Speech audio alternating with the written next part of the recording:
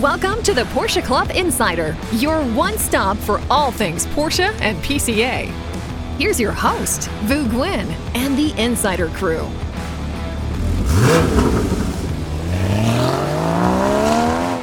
Welcome to the Porsche Club Insider podcast. I know you're hearing a different voice opening the show. It's because our leader, Vu Gwyn, is on the ocean, in the sea. He's with a bunch of Porsches on the boat. I mean, what could go wrong with a bunch of Porsches on the boat in the middle of the ocean? Never again. Never Wasn't again. there a shipping container? That's what he told me not to bring that up. Right. He's with the Princess Cruise Zone Fest. So Zone 12, which is Florida, has a Zone Fest, which is usually on land. This time they wanted to do it at sea. And they had over 600 PCA members sign up for this cruise. I think the boat holds 2,500 or something. So the Princess Cruise people have been around to our events all year long, signing people up for different cruises. And I got to admit, when he told me this idea, I was like, it'll never work. But then again, I didn't think texting would ever work either. So don't come to me for well, and for remember, you hated when we got rid of the cords on our phones. That's right. Yeah. So he's Did he really? Yeah. Wow.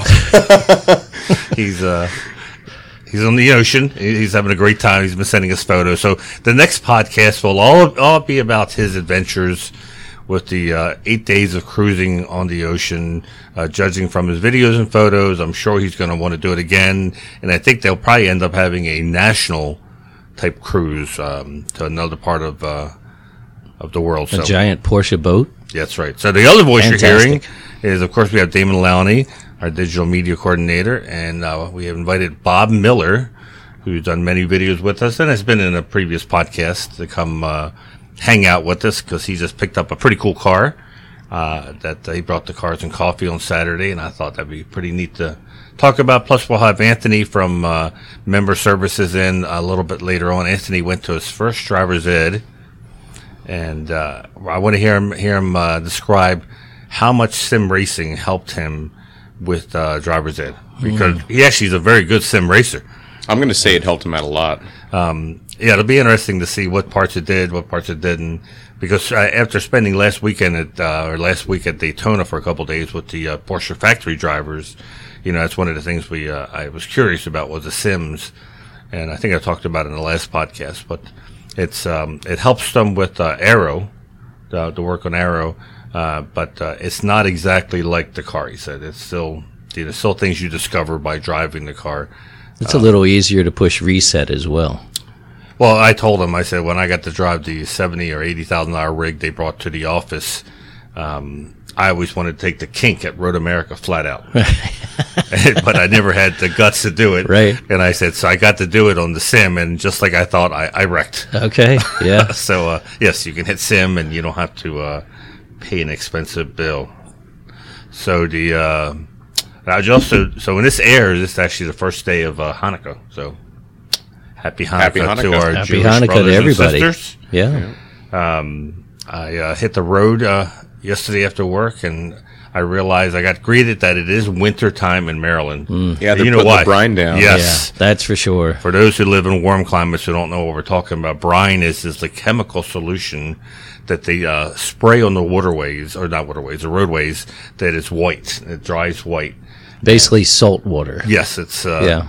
So it pre-treats the roads so that when it starts snowing, if it starts raining or like freezing rain, they really can't put down salt because it'll wash away. Right. So this helps give them a fighting chance to fight the incoming weather.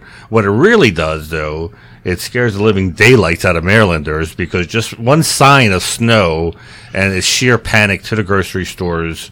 Bread and milk, of course, is the joke that everyone has to go get. And toilet paper, don't forget that. Yeah, That's well, right. toilet paper became a reality Yes. after the pandemic. Yeah. What could happen? But so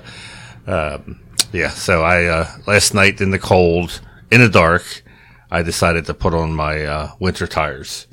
No kidding. I know. I should have done it I can't Saturday. even believe that. Saturday was such a nice day, and I was doing stuff outside and cleaning up my deck, getting it ready for the winter time. And I kept on saying, "There's something else I wanted to do," because my winter tires were in the back of the Suburban, and I had to slay that of mine.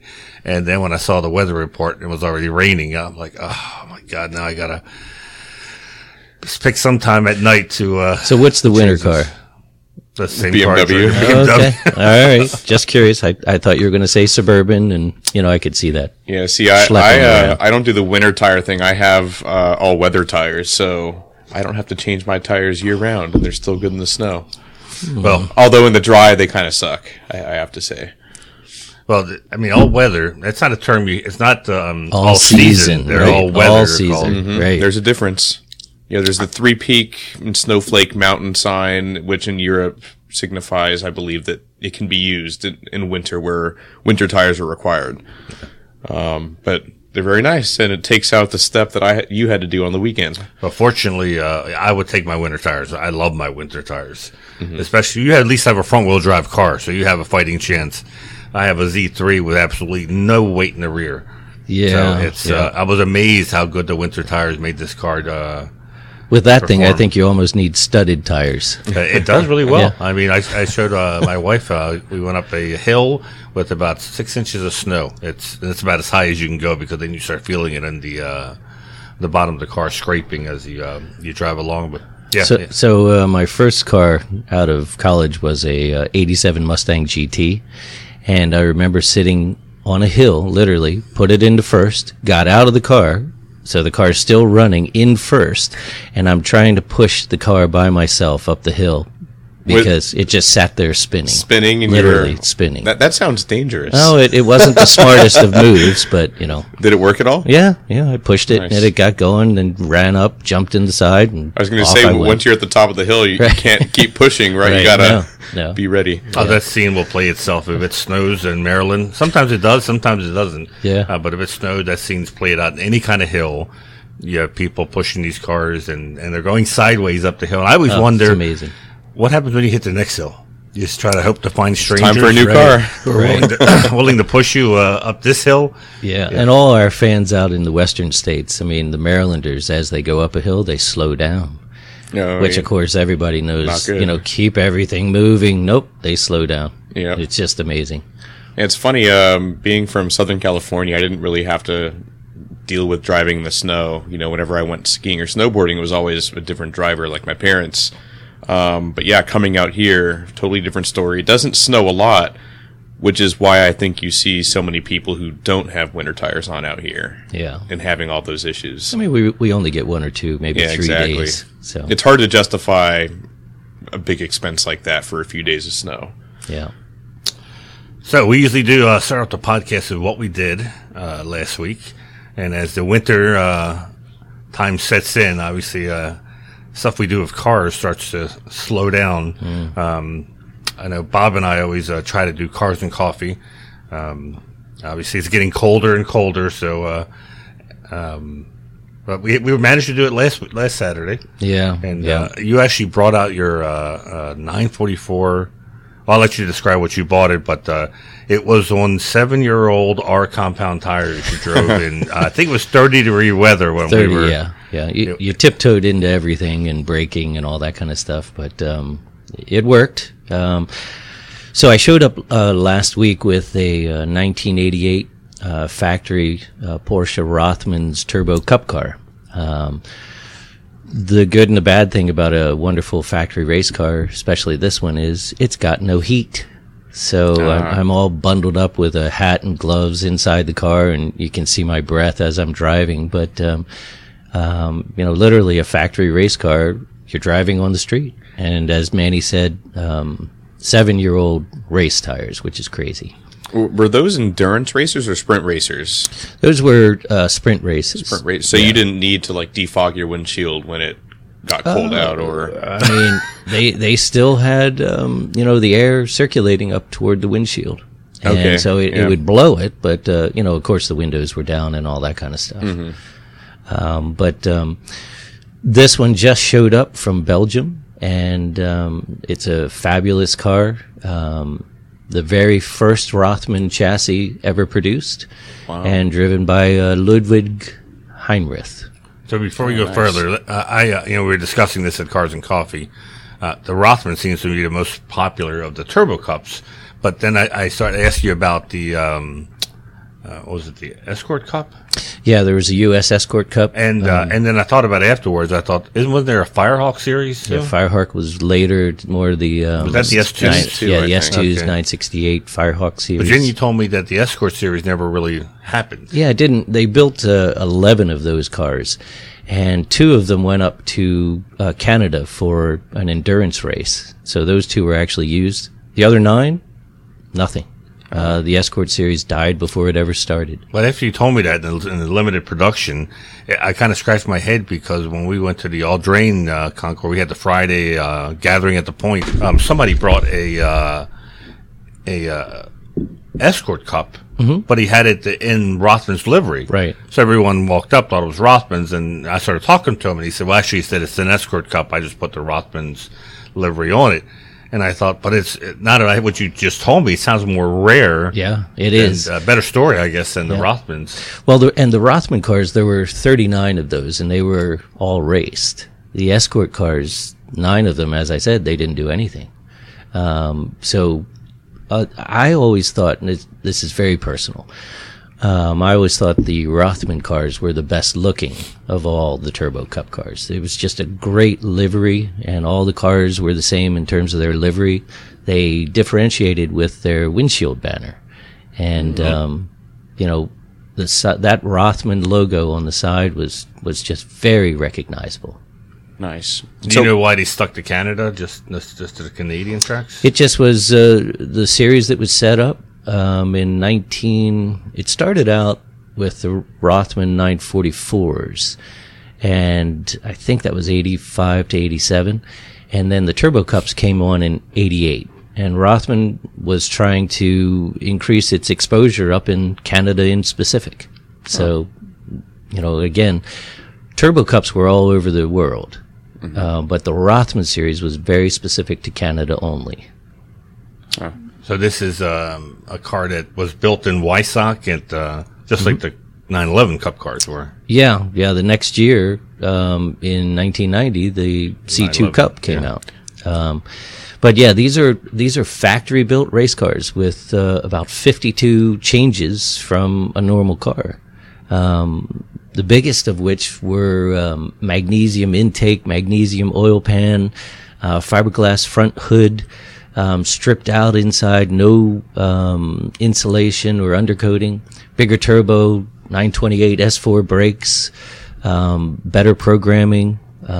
Magnesium wheels too, yeah, right? Magnesium rims, which are very helpful. I mean, we've talked about unsprung weight, and so you can imagine taking a rim and splitting half the weight off. But these cars were very, very special. And they're really starting to get the recognition that they deserve. Very cool cars. Yeah, I didn't realize for a long time that the wheels were magnesium because if I remember correctly, they look, and there's probably and they look like a standard phone dial. Yeah, they do. Correct? Yeah. So how would you tell, besides the weight, how do you tell if you're looking at a magnesium wheel? Because the 911 Cups had it actually said magnesium on the top ones. Right, on the outside. Yeah. There's a stamping on the inside of these, but as Manny said once, wouldn't you love to show up at a, swap event and there's a magnesium set there sitting for $200 because the guy has no idea. This had to have happened at some point. Yeah. That someone didn't know. But they're designed after the phone dials, but they were staggered up front and rear for larger tires, and they're very, very rare. Yeah, I bet. So what's it like to drive? It's so much like every other Porsche. It is its brother on steroids. Mm-hmm. So in 1988, Porsche came out with the Turbo S package, which essentially was a Turbo Cup car with air conditioning and all the amenities and all that kind of stuff. But the Cup car and the street car were about 500 pounds different. And so even if they had the same power, which they didn't, a lot of teams were saying we're getting over 300 to the wheels. Wow. The Turbo S was 247 at the crank. So it the Cup cars really were amazing race cars. Yeah. Yeah. So how did they check for cheating back then? I mean, they were using a chip. It wasn't flashed, right? Yeah, they did a lot of the things that they do today. They sealed everything with lead seals that if you take it off, it's pretty obvious. So they sealed the engine, they sealed the ECU, they sealed suspension, and sealed the gearbox. So it was pretty much up to driver and team how you set it up. Does your car still have the seals on it? It's got one of them. Which one? It's got the one on the head, actually, which means that it was probably rebuilt and then resealed by the series. I see. Yeah. But, again, if you love front engine, rear transaxle, I mean, it's exactly that, but on steroids. Yeah. I love that, but I love the fact that it's a factory built race car, which I always say that you can probably ball it up, but as long as you have that chassis number, you can rebuild it, and it still holds its value. Where I used to always say about my 911 that I raced it, if I ball it up, I've just balled up a street C2. It's true. It's not anything special, but if I would have balled up a Cup car, then it's worth fixing, which a lot of people kept factory race cars. They got balled up, and then later on, when they increased in value, decided to fix them up because it was worth the repair of getting it fixed. Actually, in its day, I mean, even Porsche, in the early 70s, it was a teeny tiny little company. So when they were done with a race car, out it went to the backyard, and they were done with it. Sold or crushed or sold, whatever. Sold off to a collector or a, good customer, or given to a factory race car driver. So, you can imagine the scene, out there with, a couple of older race cars just sitting out behind Visoc. It's just amazing. And some of these cars were made only for 1 or 2 races at the most. Yeah. And then they went on to the next car. So, So what drew you to the 944 Turbo Cup? You guys know me. I am It's very different from, the air-cooled stuff that we've seen at your shop. Sure. So far. My very first car, Porsche, was an 86 944 Turbo. So it drew me with its looks, its balance, everything about it. Back then, I actually bought an 89 Turbo. And all the things that you wished from the previous turbos had been solved. I mean, brakes were out of this world. Acceleration was better. Limited slip, suspension, everything about it was better. Yeah. And so, for me personally, 944s are just, old hat, and one of the chassis I've loved from the beginning. Nice. Well, good to see you in a Turbo Cup. Yeah, thanks. Well, you can be in one too, so. When we were racing, I mean, that at least 30% of the field was front engine water cooled cars. Yeah, sure. Think about how relatively inexpensive they were, and I mean back then, heck, you could buy a 944 for $15,000. Oh, and they had ABS too, right. Which the 87, 88, 89, 911s didn't have. Yep. So yeah, that was it was like a no brainer. And plus, it was a lot easier to drive, I think, than the rear engine 911s. Yeah, they were. They're a 50-50 balance, and similar to the Cayman of today. You get into a Cayman, and instantly you're Michael Schumacher. Yeah. I mean, I know. Look how amazing of a driver I am. So it's see, that's exactly what I say. Damon's ego is going down because right. But easy to drive, very fast. Yeah. And then reliable. I thought always beautiful, and so you check a whole bunch of boxes. Yeah, I had an S2 for several years, and I love that car. I still think the S2 is the best out of all the 944 and 968 range. I'm going to put that out there. It's my favorite. Yeah, I mean, again, the 968 was sort of the ultimate evolution because it took all that low-end power and gave all the high-end power of the turbo. Yeah. And then a very refined chassis. Yeah. So I've had S2s as well, and I loved them. I mean, again, there's not really a 944 that I ever didn't like. Yeah. Same. So, yeah. Yeah, and unfortunately, they used to be cheap, but they No also, as the tide went across the pricing of Porsches, they became expensive too. And the Turbo S, everyone it became the one you have to buy is that 88 Turbo S. I mean, Manny and I talk about this. Porsche does not make a slower car. So every single year, it's like, well, what about this one? Yes, it's faster. I mean, that's their job.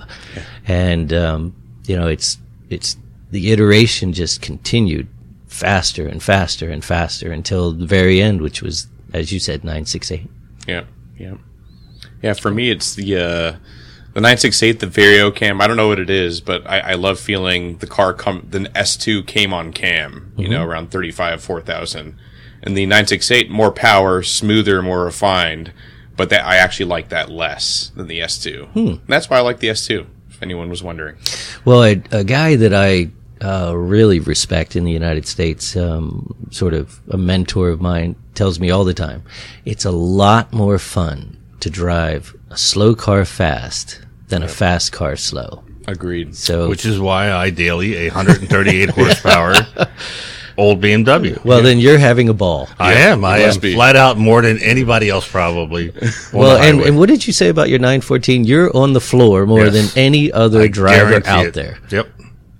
I always tell the joke about being black flagged because they said my brake lights were out, and when I asked which turn it was, I said, I don't use brakes there. I just lift 95 horsepower. Right. You don't have to use brakes. It's the wind will slow you down automatically. Yeah. Yep. So I see Anthony walking around there. I don't know if you can. It's about 5 minutes, I think. If you want to lean in. Yeah, we'll see. We'll see if we can get his attention. And while we're getting Anthony here to talk about his first TE, I'll remind everyone that if you're enjoying our podcast or any of our videos, remember to like, subscribe, and comment. That helps the show. We do read every comment, positive or negative. My favorite one was, are you guys high? Good Lord. Well, Maryland just did pass that. We said that's legal now, Maryland. It's crazy. But I think that was when Vu did the video with Bogdan about the shoes and having him race a Boxster that was... well, right now we're all in sandals, but no one would know, right? Yeah, exactly. Although if you knew me, I never wear sandals. That's, well, we had an episode talking about Nathan Mers and his flip-flops. That was, good gosh. One of our listeners was not too thrilled about that. Porsche Design sold it to him, or sold the pair of flip-flops. Can't have any issue with that, right? Oh, yeah, the Porsche Design flip-flops. So I think they're okay. If it's exactly. Porsche. Now, I'm sure Nathan's on this boat trip, too. So he's, I'm sure, going to send us a lot of photos of him wearing his flip-flops around. Have you ever done a cruise, Bob? Manny, I did. I know you didn't live on a boat, did you, at some point? No, I lived in the Caribbean for about a year. Yeah. And then I did one cruise. And what I will tell you is you can buy this option, which is a everything card. Yeah. And so basically you walk anywhere on the boat and you get anything you want to eat or drink or, access to these shows, et cetera, et cetera. And so we got so used to the everything card. When we got off the boat, we tried our everything card in the outlet. In other places in the Caribbean. It just didn't work. So I've never been on a cruise, so it's actually, if you go with the right people, because you're stranded on this giant piece of metal. If you go with the right people, it's great. If you're not, then theoretically, I guess you could be bored. But there's so much to do. Yep. So, Manny and I were talking about it. Hey, Anthony.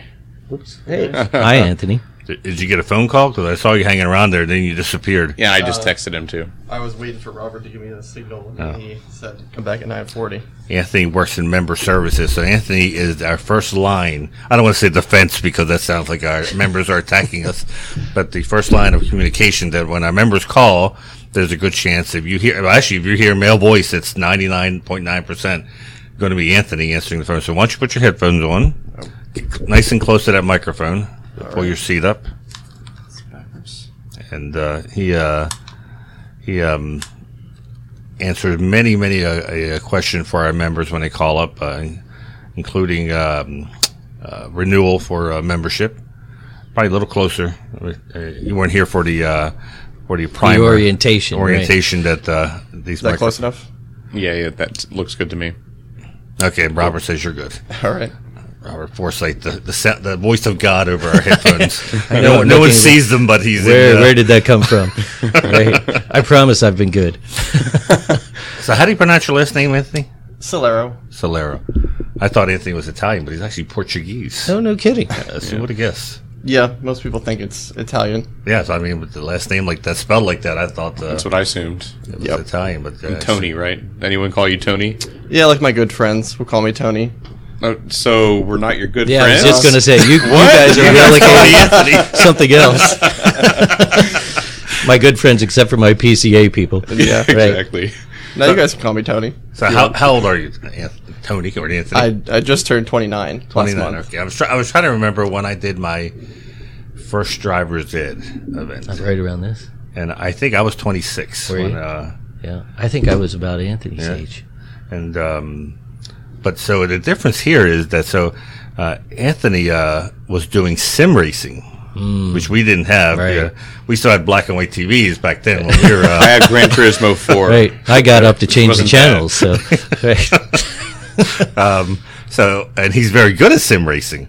He's won several races and Just one. this one. Okay, I know. I think you're faster than Jim Hemmick, who is our. Yeah, definitely. Our sim racing guru. Oh, well, there you go. Damon has confirmed it. That No kidding. Boy. and I know Jim has a will lot more admit it seat time. himself. Yeah, He'll admit it. and so If you get a call tomorrow, Anthony, from a guy named Jim, you know who it is. so I thought I said, this is pretty cool to talk to someone who's done their first driver's ed, and but has done sim racing. It's like a different generation. Why don't you tell us? First of all, did the sim racing help?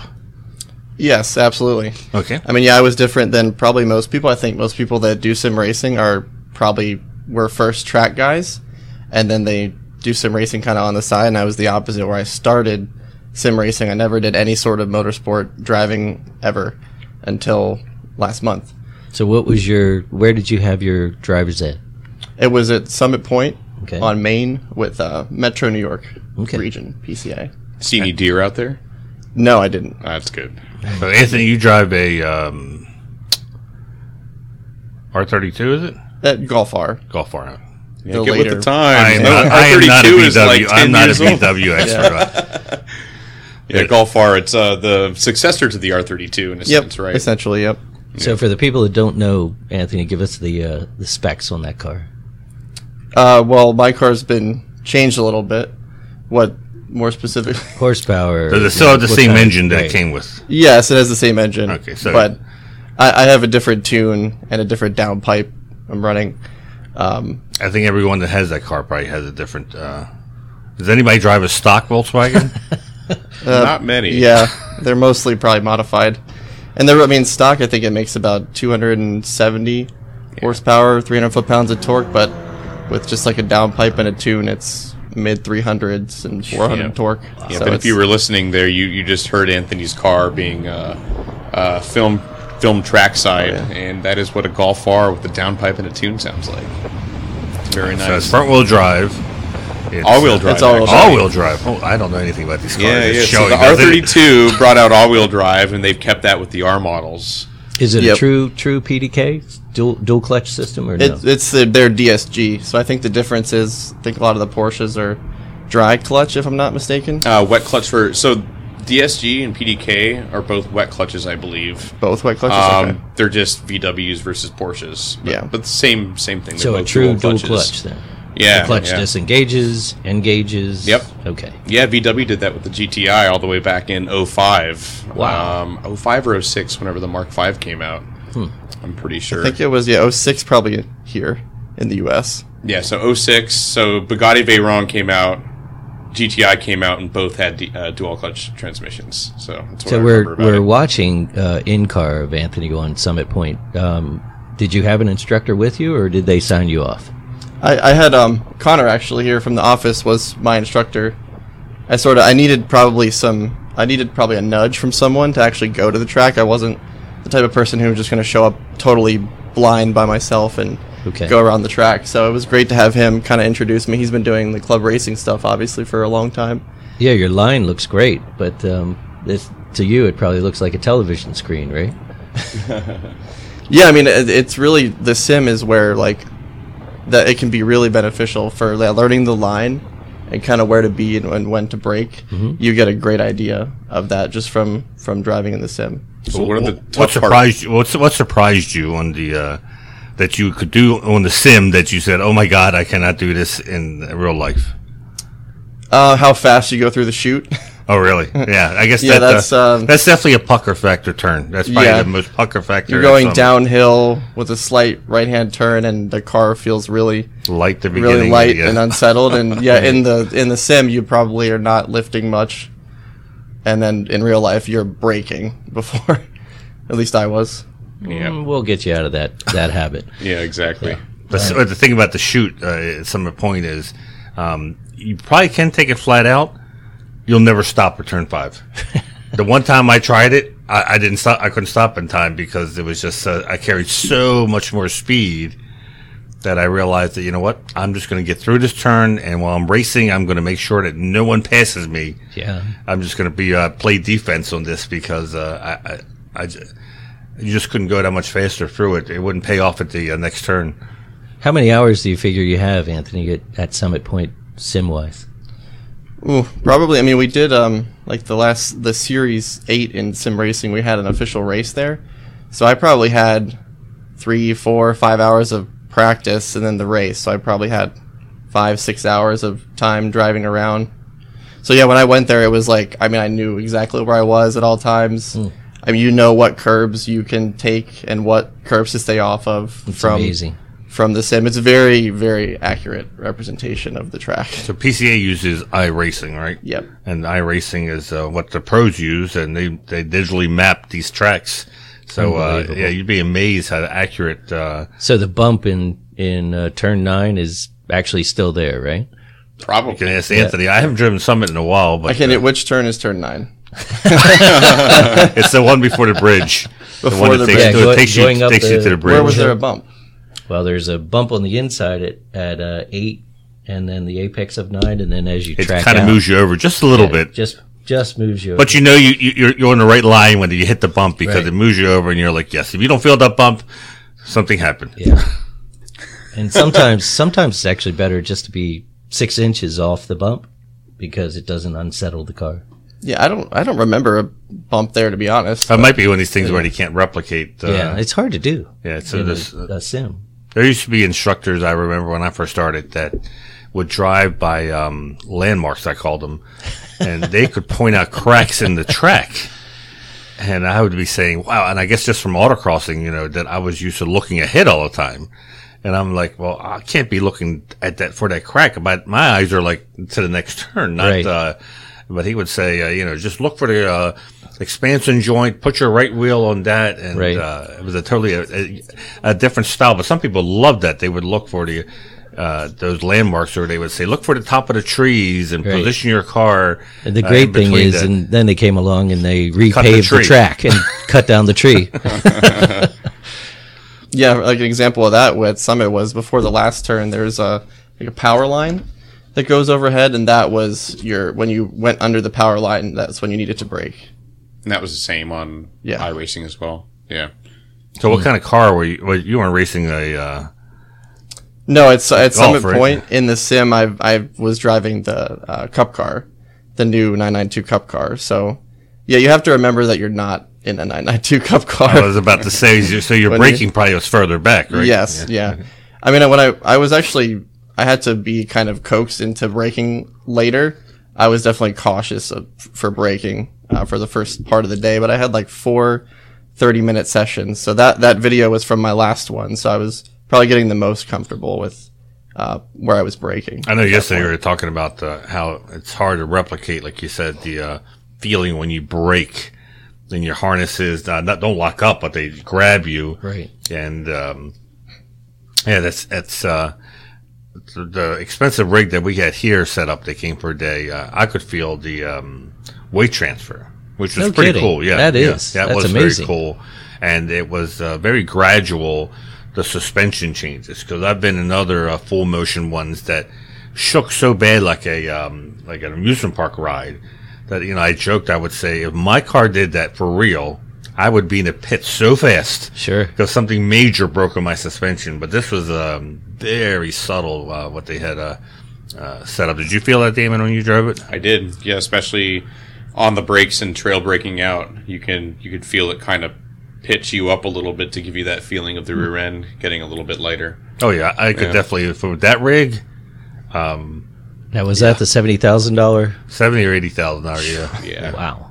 Yeah, But you start thinking about it, and you can justify it very quickly of how much cheaper it is than real racing. Sure. But that means then you have to admit to your wife how much you really spent on racing. Right. Yeah, we stopped looking at that long ago.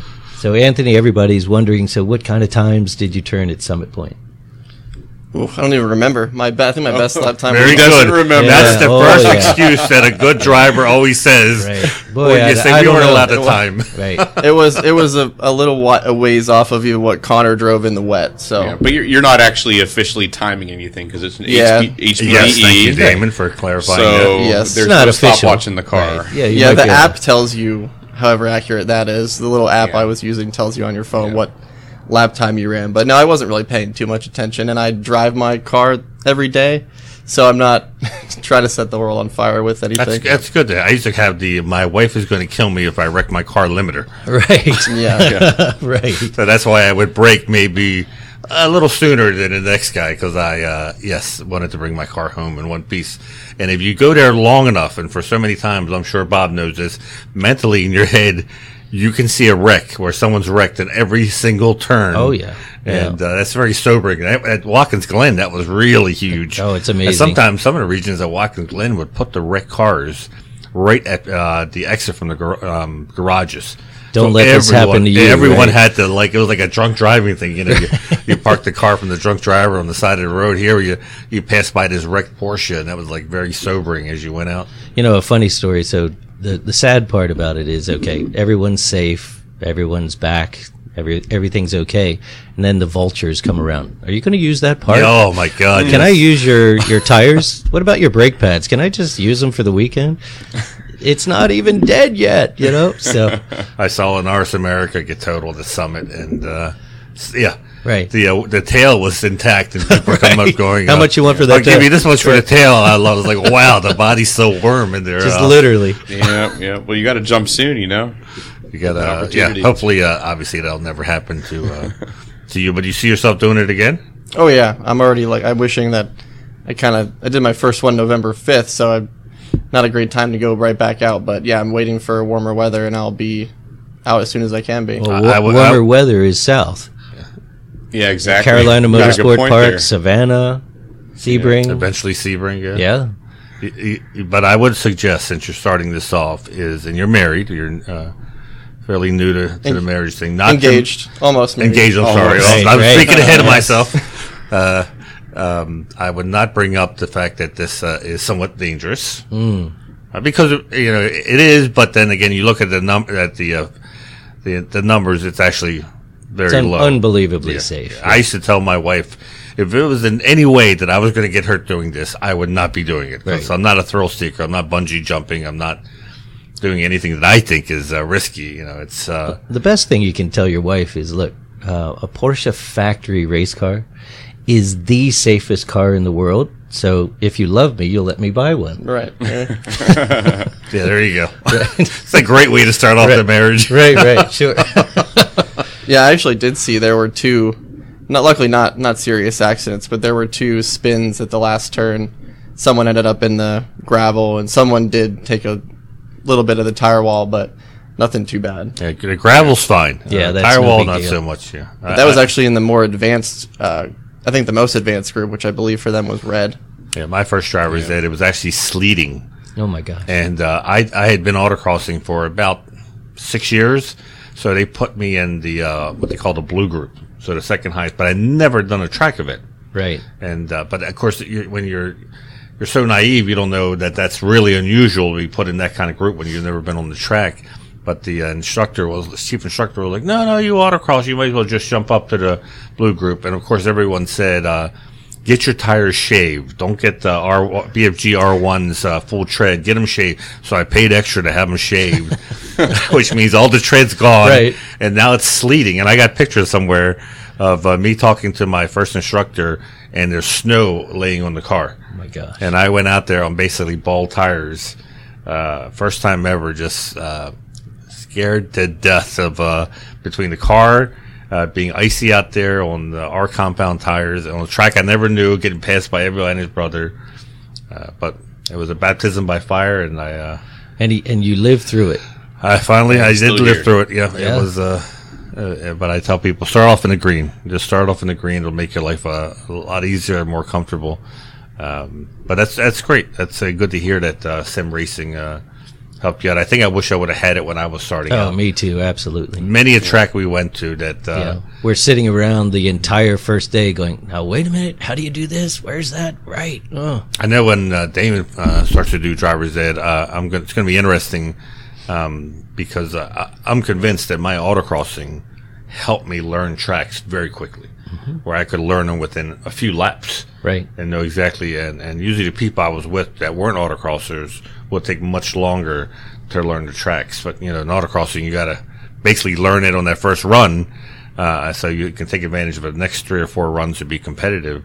So when Damon starts doing it, it'll be interesting to see. We'll see. I've done track events before, but since 2008, I've done 4 track days, maybe 5. What's your car, Damon? It was a S2 for Thunder Hill, one day at Thunder Hill. My S2 at Streets of Willow, 2 days. And the Streets of Willow was my first one. Then Barber Motorsports Park for the Porsche school. And that's it. I'm pretty sure that's it. Okay. When it comes to track days. Well, not a lot of experience, actually. Now Anthony can help you with the sim. Yeah, I know. Now I'm going to have to... Can you be my instructor? Sure. And you can join me in Green Group. Well, I'm sure that's where I'll be joining. That's for sure. So when it comes to autocross, I know that you go out there, you autocross your car, and then you realize to go faster, you have to spend a bunch of money. So for a track day, I'm pretty sure it's the same thing. What are you going to spend money on next on your car to make it better? I really don't know. I mean, honestly, probably the main thing I should do is probably invest in aftermarket wheels. Yeah. So I can run a wider tire and a lot lighter of a wheel than like what's on it now. So Manny and I have a lot of track time between the two of us. The best thing that you can do is invest specifically in you. And what I mean by that is time on the track. Because if Manny can take your car and go out to Summit Point and he's 15 seconds faster than you are, it's not the car. Right. That would never happen, but no, I'm just kidding. But I think it's a challenge from Damon. There you go. Yeah, I think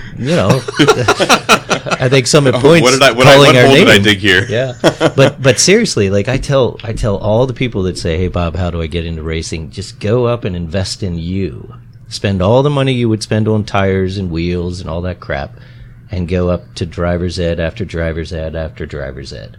And you'll see your lap times coming down, down, down, down, down, and the car is exactly the same. And nothing's more depressing than when you're chasing someone and you walk up to them and you say, "So what have you done to the car?" And they go, "No, it's all stock. I haven't done anything." Right. And you're like, "Oh my God, he's meeting with me with the stock car." And it's like Bob said, just because of when you get asked that, you feel great though. That's what I mean. Yeah, it's you're in that position. I mean, when I first started, I had the 964.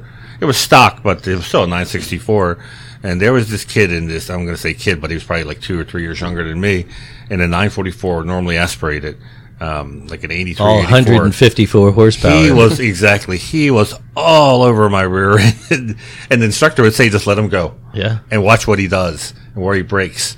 And it took me like 3 events to finally pass him. And that was like huge for me. I'm like, I finally went, but I was like, credit due. This guy really knows how to wheel this car around. and I could see he was hardly braking in turns and how he was taking his turns. But that was a big ego crusher to have the normally aspirated 944 pass your mighty 911. But then as you got more and more into the driver's ed, you saw that a lot where Sure. You had the turbo drivers who would nail it on the straights, but then they would be snailing around the corners, and Right. that's the ones you love. Yeah, you're to pass the honking your turbo. horn and flashing, and no way, I'm not letting you by. I'm a turbo guy. Pro tip: if you have a fragile ego, start with a slow car. Yeah. because you always have an excuse. Yes. And here's a paradigm for you, Anthony. Don't go out and buy stickier tires. Go out and buy basically all-season tires, because everything that you learn will be at a slower speed. And the lateral G loading on those tires will be significantly lower. Right. So instead of sliding at 1.2 lateral Gs, you'll slide at 0.6 lateral Gs. And then you learn all about car control, because the car's moving all around little by little. And then once you graduate, you say, all right, I've got this car where I want it. Now I put on stickier tires. Poof, you have all the car control in place. So just an idea. Yeah, and I didn't want to be the person who over modifies the car before they've ever taken it to the track. So I am glad I haven't. I mean, I have H&R lowering springs, a little bit of power added, and that's pretty much it. Mm-hmm. So yeah, I didn't luckily do too much. So I probably can get a lot closer to the limit, like you're saying. Like I can make that car go a lot faster. But I luckily haven't done too much where it's like the limit is unattainable for a newer driver. Yep, and always do brakes before you add more power, right? Yeah, well, I didn't follow that one. Yeah, safety stuff. Yeah. The best thing you can do is where you feel comfortable. So put in a 5-point harness and a race seat before you do anything, because then it's safe, holds you in place. You can feel the car instead of holding yourself in place. And then you learn. So what would you say, what's your best tip for somebody who has never done a track day, since you're pretty fresh off of your first one? Well, I'd say obviously most places would probably make you have an instructor, but yeah, have an instructor, and if possible, yeah, do sim racing. Familiarize yourself with the track. It's like I could talk to someone probably about Watkins Glen and like, oh, I turn in here, and I've never even been there, but just from the hours of driving it in the sim, I have a good idea of the track and how to get around it. So I mean, if you can drive it in a sim, do it for sure. Yeah, drive it in a sim before ever going to the track. Yeah, that's In the old days, we used to walk the track. Yep. And I remember they had me do a track walk, lead the track walk. And that's when I discovered I am the worst person for leading a track walk, because I guess I drove by feel, or I couldn't tell which brake markers I broke at, because I said, I would just know. I would look ahead and see where I had to start braking. So I would sit there with a crowd of like 100 people following me going, I think I brake at the third. It's either here and or over there. Yeah, where's the apex? And I'm like trying to position myself to like, well, by this point I'm looking here around the corner, and it's right around here. And I finally said to the chief instructor, I said, you need to get so-and-so, because he like knows every crack in the road and where you're supposed to have your right wheel at. I said, I'm not very good at, in a car as an instructor, I can tell the student, at this point, bring the car in, go take it against the curb. But when you walk it, obviously everything's very slow. Yeah. And it's Manny and I came out of PCA Chesapeake and PCA Potomac, so we take it for granted. But PCA as an organization has absolutely the best driver's ed program in the country. There's nothing even close. Yeah. It's just incredible amounts of time. Great instructors, a national instructor program, so everybody is essentially teaching the same way, and safety. But it's a great program, and good for you for going on up and getting started in it. Did Connor have a communication system? No. So you're just yelling. Just yelling. Yeah. Slow down. It was mainly, just on the straight. It was hard to hear him. He was trying to get me to get to the point where I was starting to hit the ABS into turn one. So he's yelling for get an ABS. But and then I was on I think it's turn maybe 3 or 4, that kind of uphill sweeping left-hander. I missed the apex probably 8 out of 10 times for that turn. I could not find that. I just for some reason. Yeah, I learned early on that it was worth the investment on the instructor's part to buy a communicator, because that way you could talk just like I'm talking now, Right. And you weren't Flailing screaming at your the arms. student, or Right. worse, the student would hear something else. Like, you never say great, because that sounds like break. Never thought about that yet. So yeah, there's certain Noted. words you learn that you can't say, especially if you don't have a communicator, because it can be easily heard differently. And so, and then you would go off. You would have to like discuss terminology, because you can't if no one ever heard the term "bring it in tight." Right. They're not sure what that means. Right. Or track out. They don't know what that means too. So I would tell the student, sit down with the student ahead of time and say, so when you hear me say track out, I'm like, I'm asking you to drive all the way to the edge of the track. And That's not bail out. no, it's I'm glad it worked out. You have to keep us surprised when you do some more driver's eds to see how you progress. Your lines look great, like Bob said They on the really video. do. So let's move over to some news as we're reaching the end of the hour.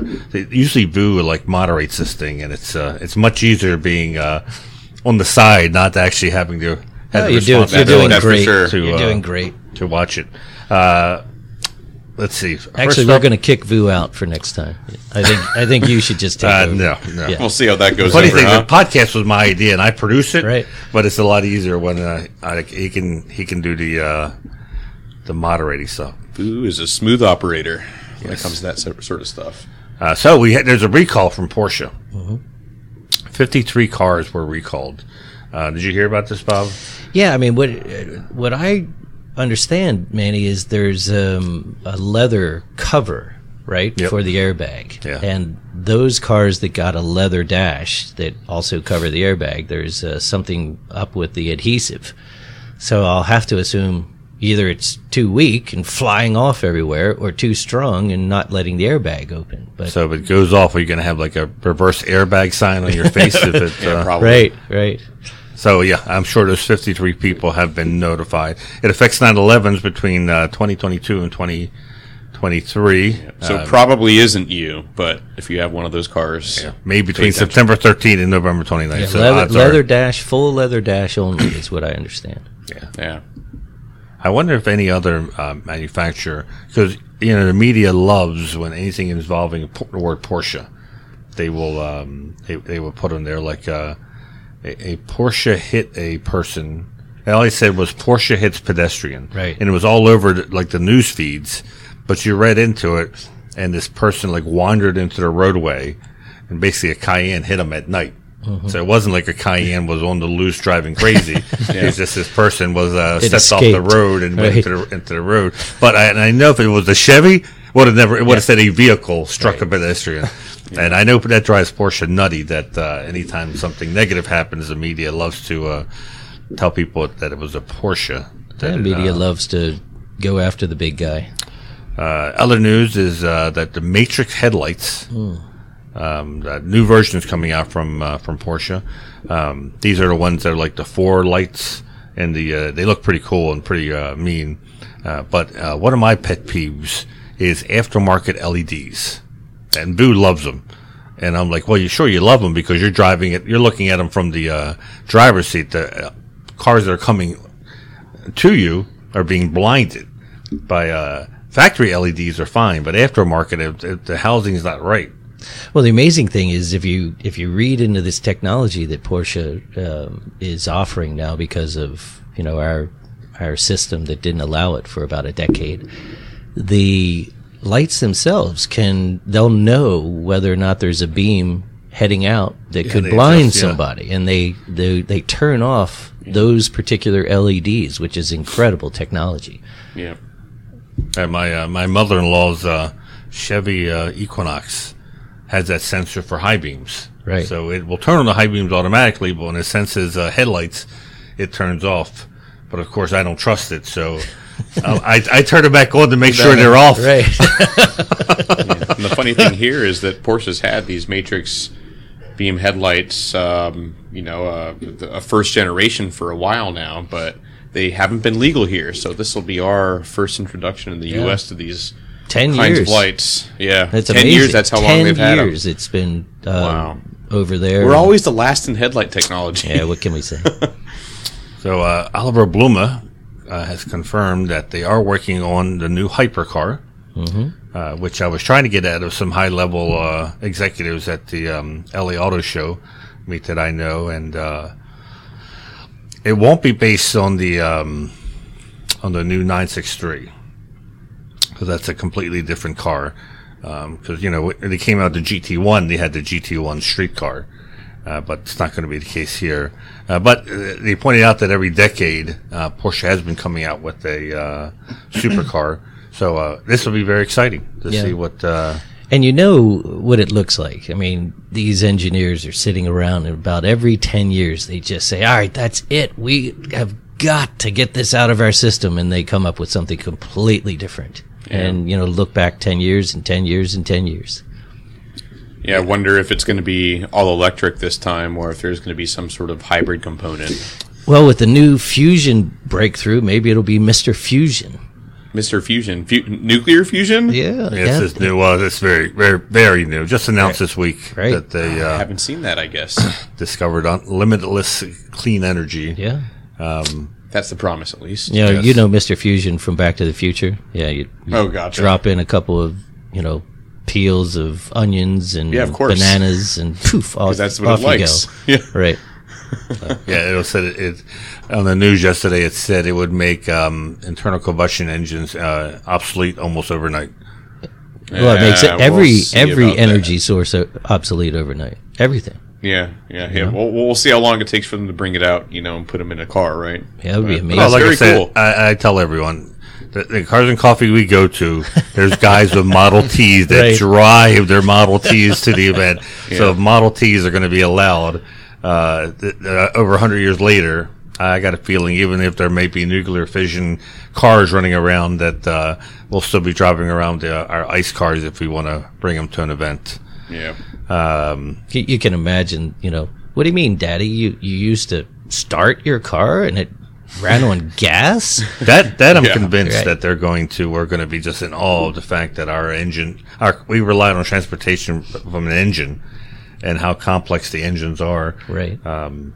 That'll be, but at the same time, I think that's what people come to shows to come see, hear people turn the car. Well, it was like the one time the guy, he went to the front of the car and cranked over the Right. Model T. We were just all amazed watching this thing happen. And Manny knows this about me. I'm going to totally geek out here, but imagine if we could just transport ourselves, because I'm a huge Star Trek fan. We'd step into whatever and we show up at our vacation spot around the world. That would be great. Well, considering I spent an hour and 45 minutes on a tarmac, delayed, I think we got a while to go Right. before that happens. But what about the journey? Forget the journey. So, Porsche, Porsche announced that they have been working on or they've had water-cooled 911s for 25 years now. Think about that. That's about as long as they've been. I think as long as they've had the air-cooled engine out. Good God. Yeah, I believe that's. I think our social media specialist is not even 25 years old yet. Yeah, I think it's Crazy to 24. think about. 24, yeah. So 1998, right? Yep. Okay. And Porsche is like always a year behind. Right. So when they say, for us, we're saying, wait a minute, it's only 24 years, but it's actually 25 because they look at when the vehicle was announced or came out at the show.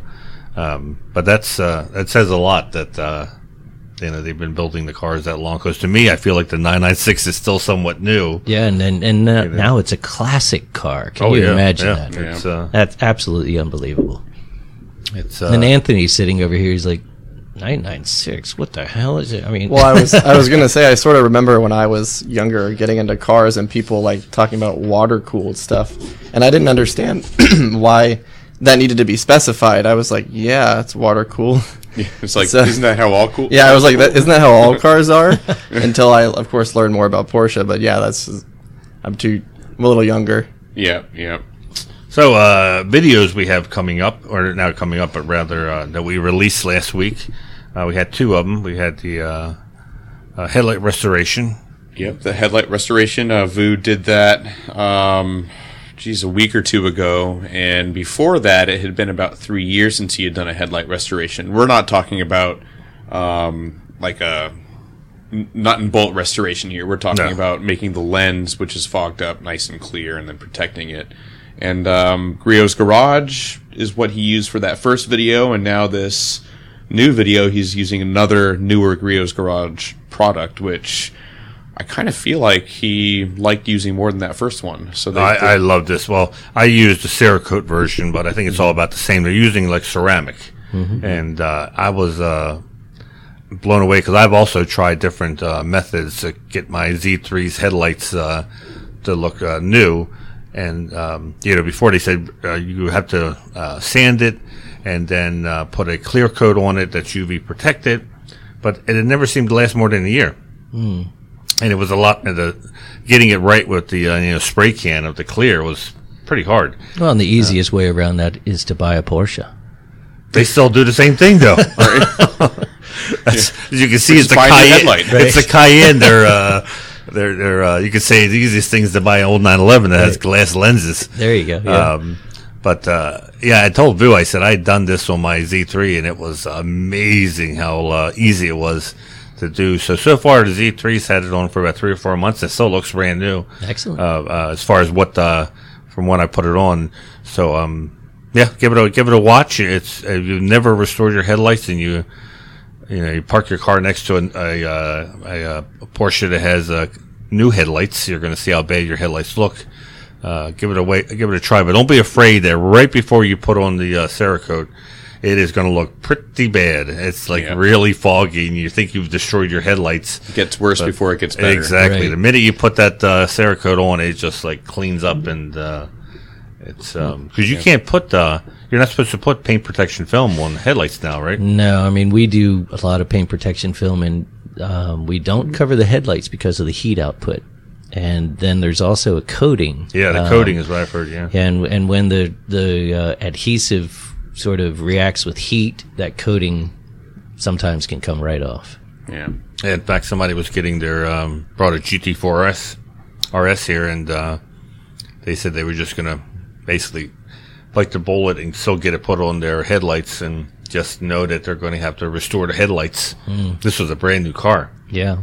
Yep. But they didn't want to have a beat up headlight from not having any kind of protection. Well, and those headlights they're unbelievably expensive. Yeah.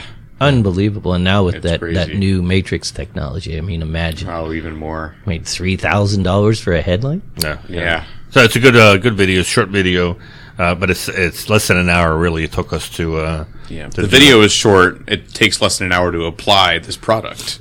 Yes. Just to be clear there. So another video, Vu drove a 2001 911 Turbo, a 996 model, on Angela's Crest, and did a great job explaining what this car is about, but it basically has a lot of modifications that sort of turn it into a GT2, an all-wheel drive GT2 is what I'd almost call that car. So check it out, especially if you like modified 996s.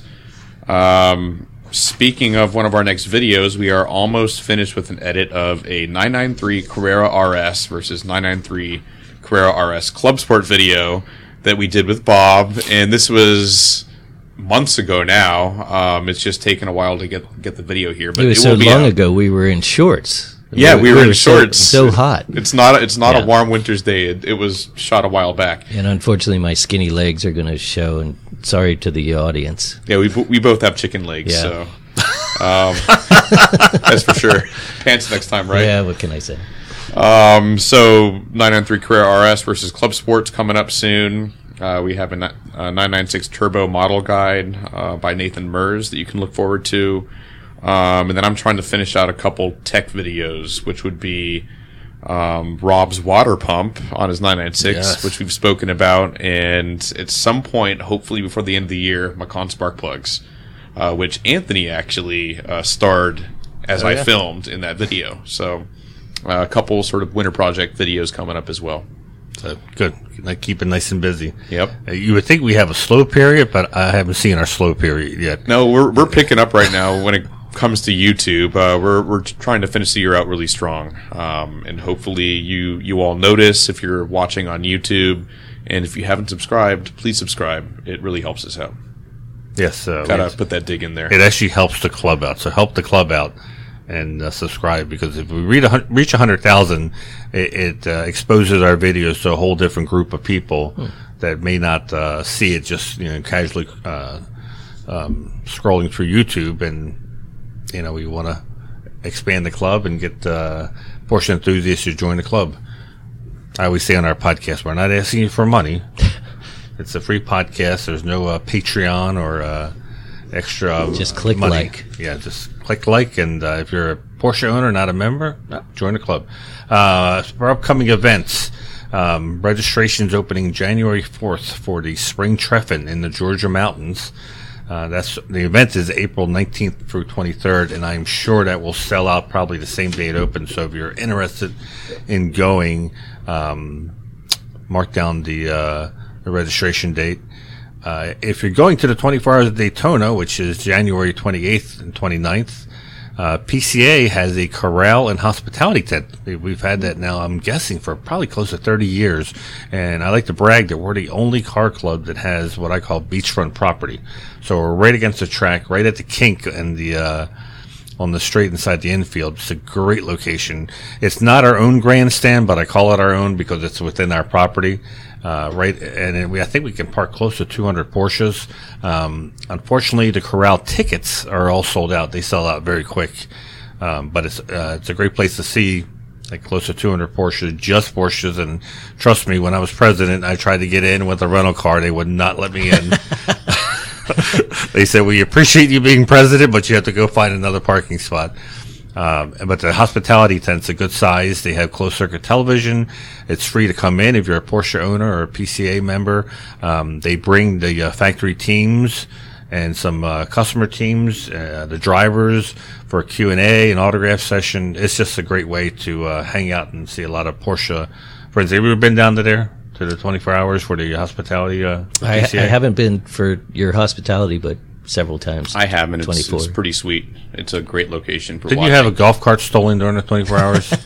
Yeah, we didn't actually. A team right next to ours. Oh, is that what it is? Yeah, that night they came in, they nabbed 3 or 4 golf carts, and ours was sitting literally right Didn't next you have park a golf cart somewhere, and then you went in like to use the bathroom, came back out, and somebody took it? Was you who told me this story?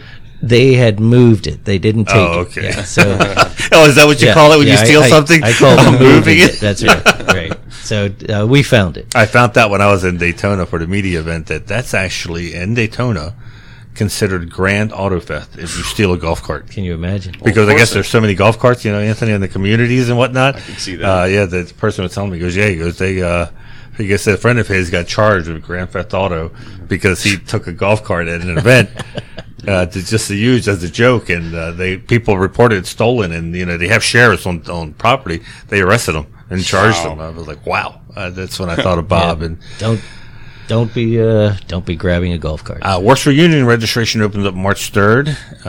Excuse me, it opens up December 14th, which is today. Today, so actually, I'm sure a registration will still be open by the time you listen to this podcast. But if you're thinking about going and showing a car. I always tell people step up and show pay for the, I guess the judge it's called. You have judge and you have the corral. The judge is very easy. It's not a Concours. They won't tear your car apart. Not that a Concours does, but it's not as serious as a Concours. And I think it's better parking on the field. I think the 911 is the featured mark this time. That's where I saw an ad in the new pano. So anyways, by the time you listen to it, it's opened up. The event is March 3rd, and we're happy to announce that Tech Tactics East is actually happening. Super happy about that. Yes. It's we'll have the registration info that's the middle of February in Easton, Pennsylvania. It's 2 one-day events. I think a maximum of 120 people each day. Tech Tactics is 1 whole day of nothing but tech seminars. If that doesn't sound exciting to you, you probably don't want to come, but you'd be amazed. People love to come because usually we talk about the latest technologies from Porsche. I always thought people wanted to hear about the old stuff, but in reality, they really wanted to hear the latest stuff Porsche was working on.